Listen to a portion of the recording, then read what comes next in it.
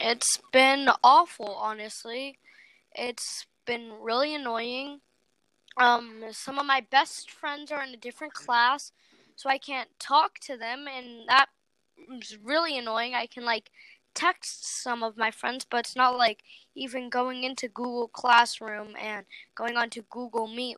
But I miss all my friends, and some of my friends don't have Google. Some of my friends, not Google Meet. I mean, some of my friends don't have Messenger, Kids Messenger, so I can only talk to one of my best friends through Kids Messenger, and yeah, the rest I'm texting, and I can barely even remember what they look like. Sure, I have their picture, but people can change in a while.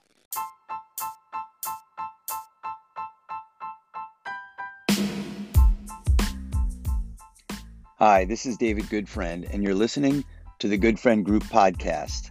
President Harry Truman used to say, if you want a friend in Washington, get a dog. But in this case, if you want a good friend in Washington, you've come to the right place. I talk to people from technology, telecommunications, and media. These are my good friends, and now they're here to talk to you.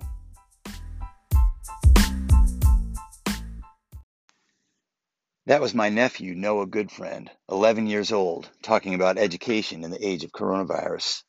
And now, on this episode of the Good Friend Group podcast, we'll talk to my good friend, Dr. Nicole Turner-Lee of the Brookings Institution, about that exact topic and what it means.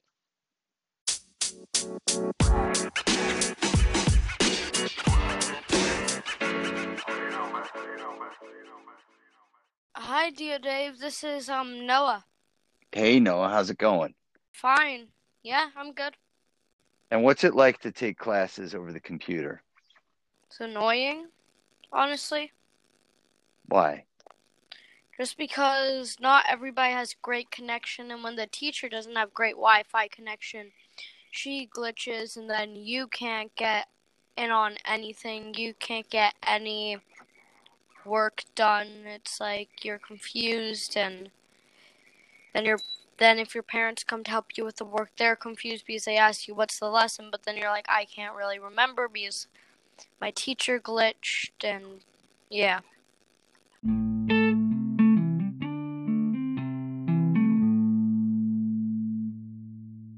So, Nicole Turner-Lee, how are you? I'm good. I'm so busy, but I'm good. I just sit at my desk every day for like 5 minutes and I just look at it because I'm like, I don't know where to start. It's like Well, between the kids and my book and work, I don't know what to do. how many kids you have at home with you? Two, a 13-year-old and a 17-year-old. So my son Wow. just told me that school is ending next week or something like that. So he's graduating. So he's fortunately he picked his college. So we know exactly where he's going. Where's he He's going? gonna land up at College of William and Mary. Oh, beautiful Yeah. campus. Wow. What a Yeah, history. You have written and talked a lot about education. It seems like we obviously have a gap in broadband accessibility, and it's worsening the homework gap. And I want to ask you about that. But it also seems like this has called into question whether education online is the same product. Is it the same thing? Well, What I do you think think part about of the that? challenge, if I can kind of go back to David, and thanks for having me on. We go way back. Yes, we I do. think what we saw with the coronavirus outbreak and what students essentially had to do or schools had to do is they had to address, I think, this issue that they weren't quite prepared for, which is not the distance learning side of it in terms of the instructional content, but they had to address the side of remote access and what school is really thinking beyond their facility walls to sort of think about the type of broadband access that exists within the surrounding community. And so I think to your point, Fairfax County, where my kids actually go to school, just was written up in the Washington Post for not having enough content for students with special needs and so, Right.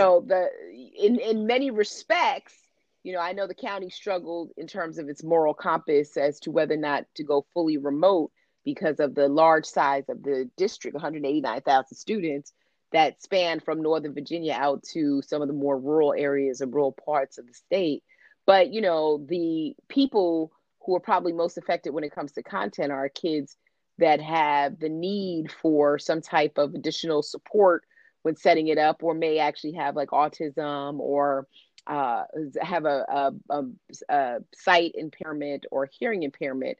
I mean, how is it that they were able to sort of get online? I mean, I know my kids were getting notices about, a full 9 to 3 day back to back with a lunch break, and, several updates to, content boards. How do you manage that, when you have a special needs kid? And I have to honestly say, David, that's where I think the schools really struggled when it came to content. I think there's so many prepackaged tools.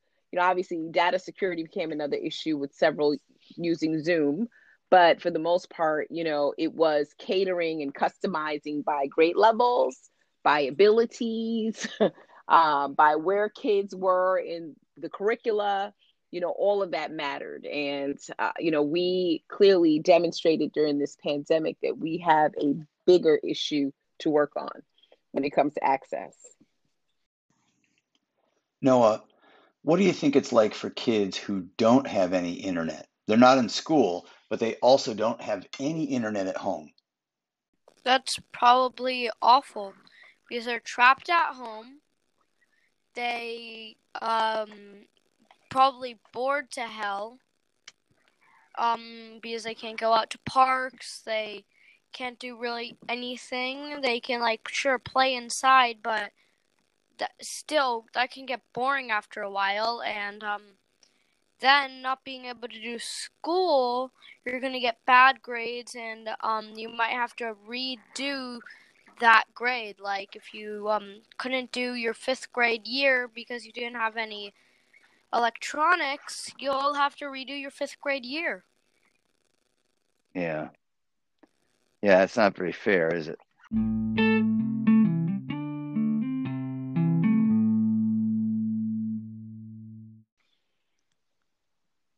You think that the House bill that passed last week, this is the HEROES Act, that allocated more money to E-rate, more money to Lifeline, created vouchers, $50, up to $50 a month.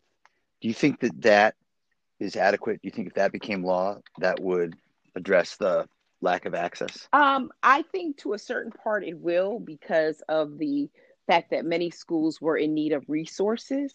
But I'm writing a piece on this because I think the ultimate challenge going forward will not be the money, but it will be the organization, right? And the planning by institutions to adapt to this new economy.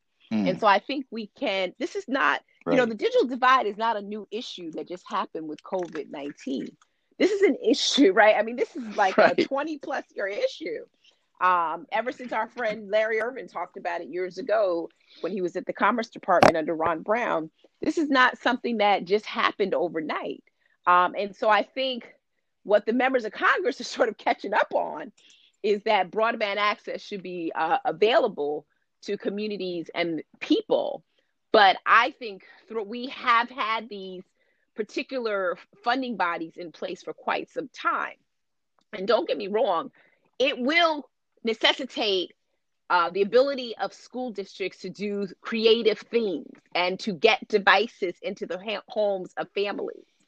But what it doesn't necessarily address is the fact is we have huge inequities that exist that are layered on top of not having broadband access, and the extent to which schools sort of think about the future of innovation.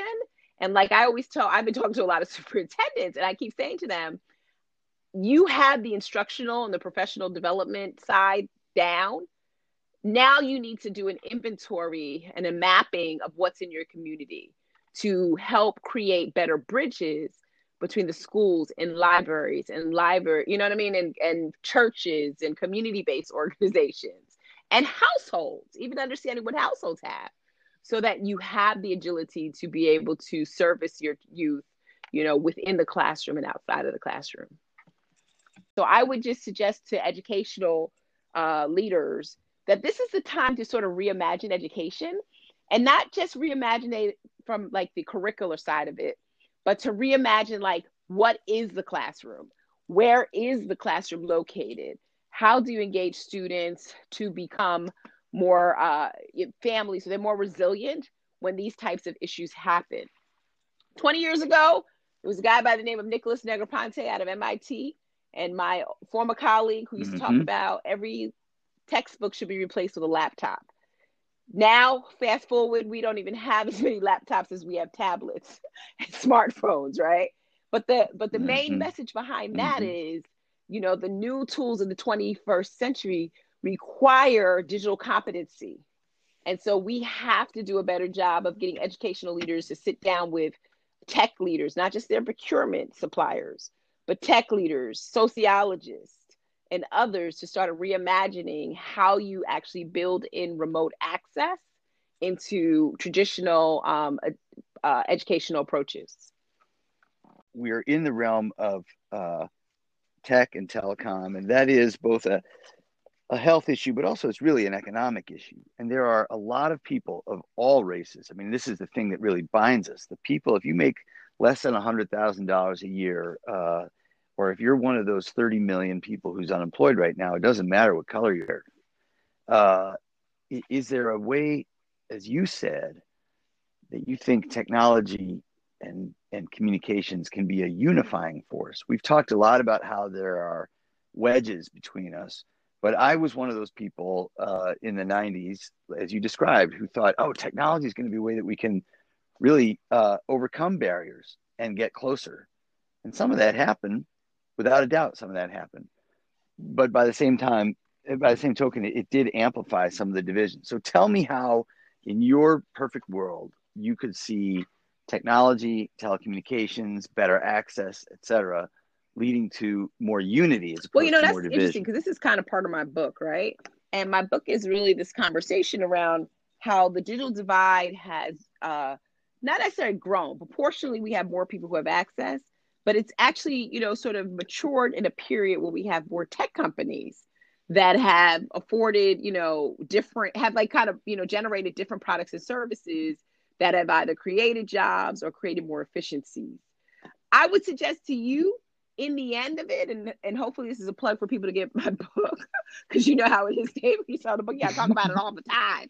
But I would suggest to people, like, unless technology in some way is crafted towards public good, the commercial output of it will always be a hit or miss when we talk about, you know, where is the quality of life benefit universally, right, for people.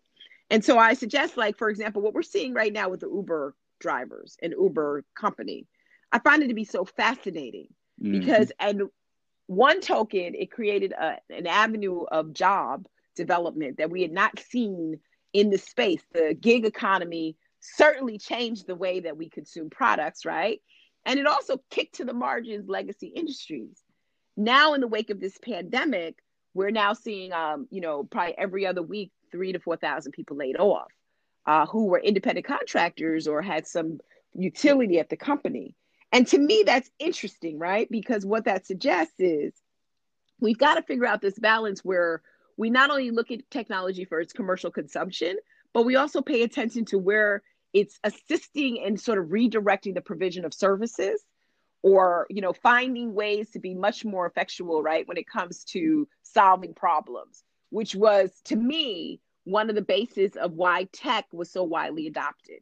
It helped us to solve problems that we as individuals could not necessarily break the logjam of traditional practices.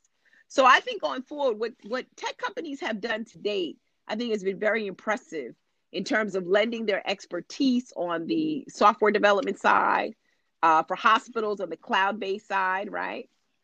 In terms of infrastructure, I wrote recently around wiring school buses with Wi-Fi. So there's been a lot of tech companies that have actually contributed to that process in terms of infrastructure, hotspots, etc. But I'd like to see, honestly, sort of initiative when we come out of here, which is this tech for good.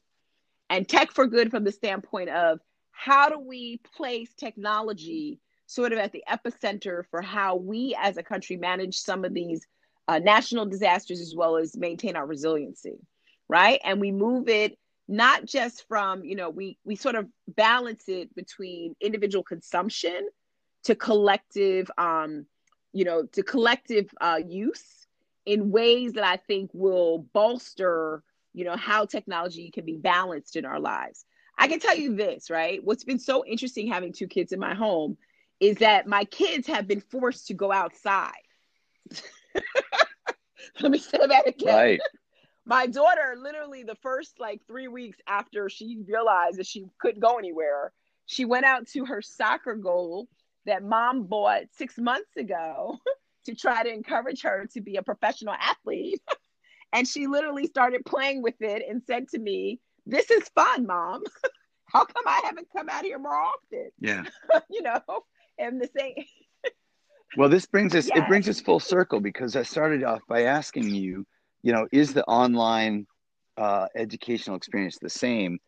I think we're all convinced it's not the same.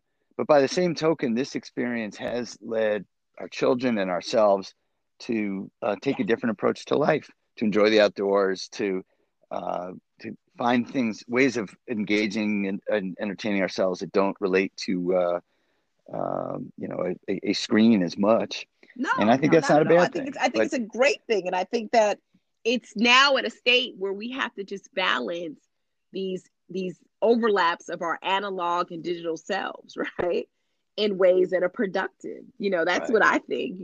So you have to. I agree with you. I was telling a reporter, I almost feel like, in some respects, as horrific as this time has been, horrible, but it's also been a time for us to appreciate our loved ones and appreciate our spaces, right?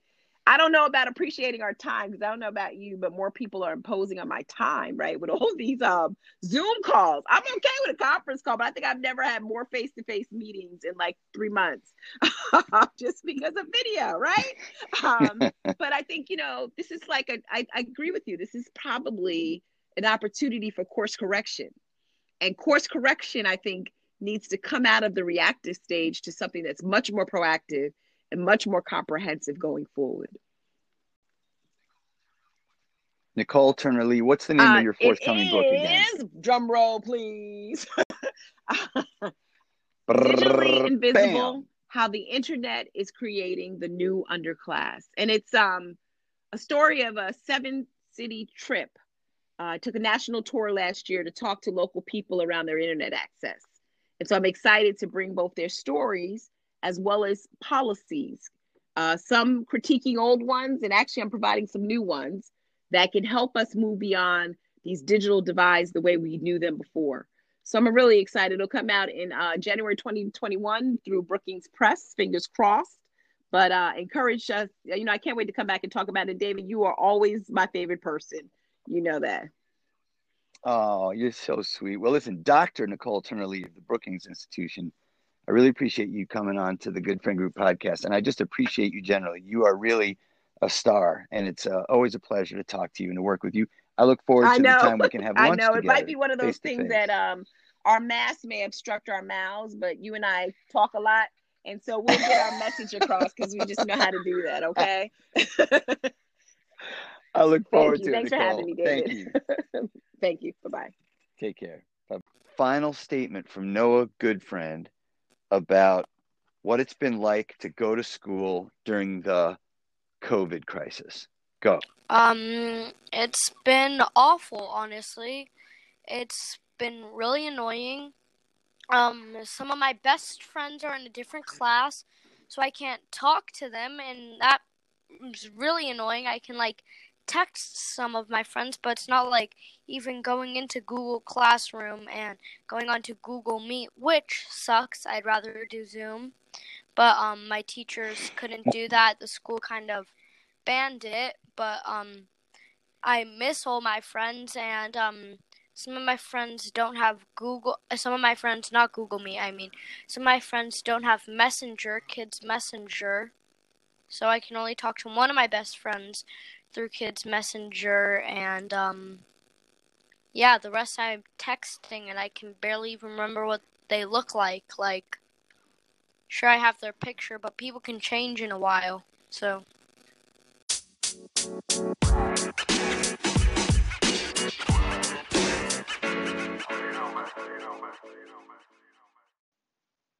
My conversation with Noah and Nicole today reminds me of that quote that says, "One book, one pen, one child, and one teacher can change the world." But as a parent of two college-age kids who've had to go through online learning, as an adjunct professor who had to teach a course this semester online, it's a heartwarming reminder for me of the value of education. Unfortunately, today, given all those experiences, a laptop and broadband connection need to be added to the list, along with a pencil and a child and a teacher. And I hope that in these next COVID relief packages, whatever comes out of Congress, and hopefully something will come out of Congress, our lawmakers realize all of that and prioritize bridging the digital divide and making education a priority. Thanks again to my young nephew, Noah Goodfriend, and to my longtime friend, Dr. Nicole Turner-Lee, for speaking with me today.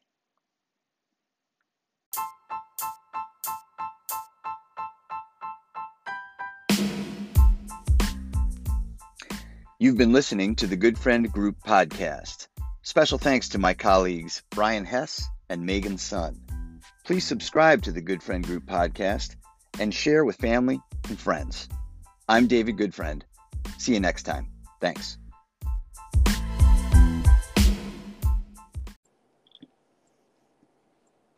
Hello, Al. Hey. Hey, thanks for joining me. Sure. Let me try to get you louder. Okay. Okay. I think you're loud enough now. You may be the first person in my life who's ever asked me to be louder. This is a good thing. Well, yeah, I just, I don't know if my earbuds aren't great or I don't know what it is, but I can hear you. But you're here. You're here. Yeah. Well, hello, Al. Hey. Hey, thanks for joining me. Sure. Let me try to get you louder. Okay. Okay.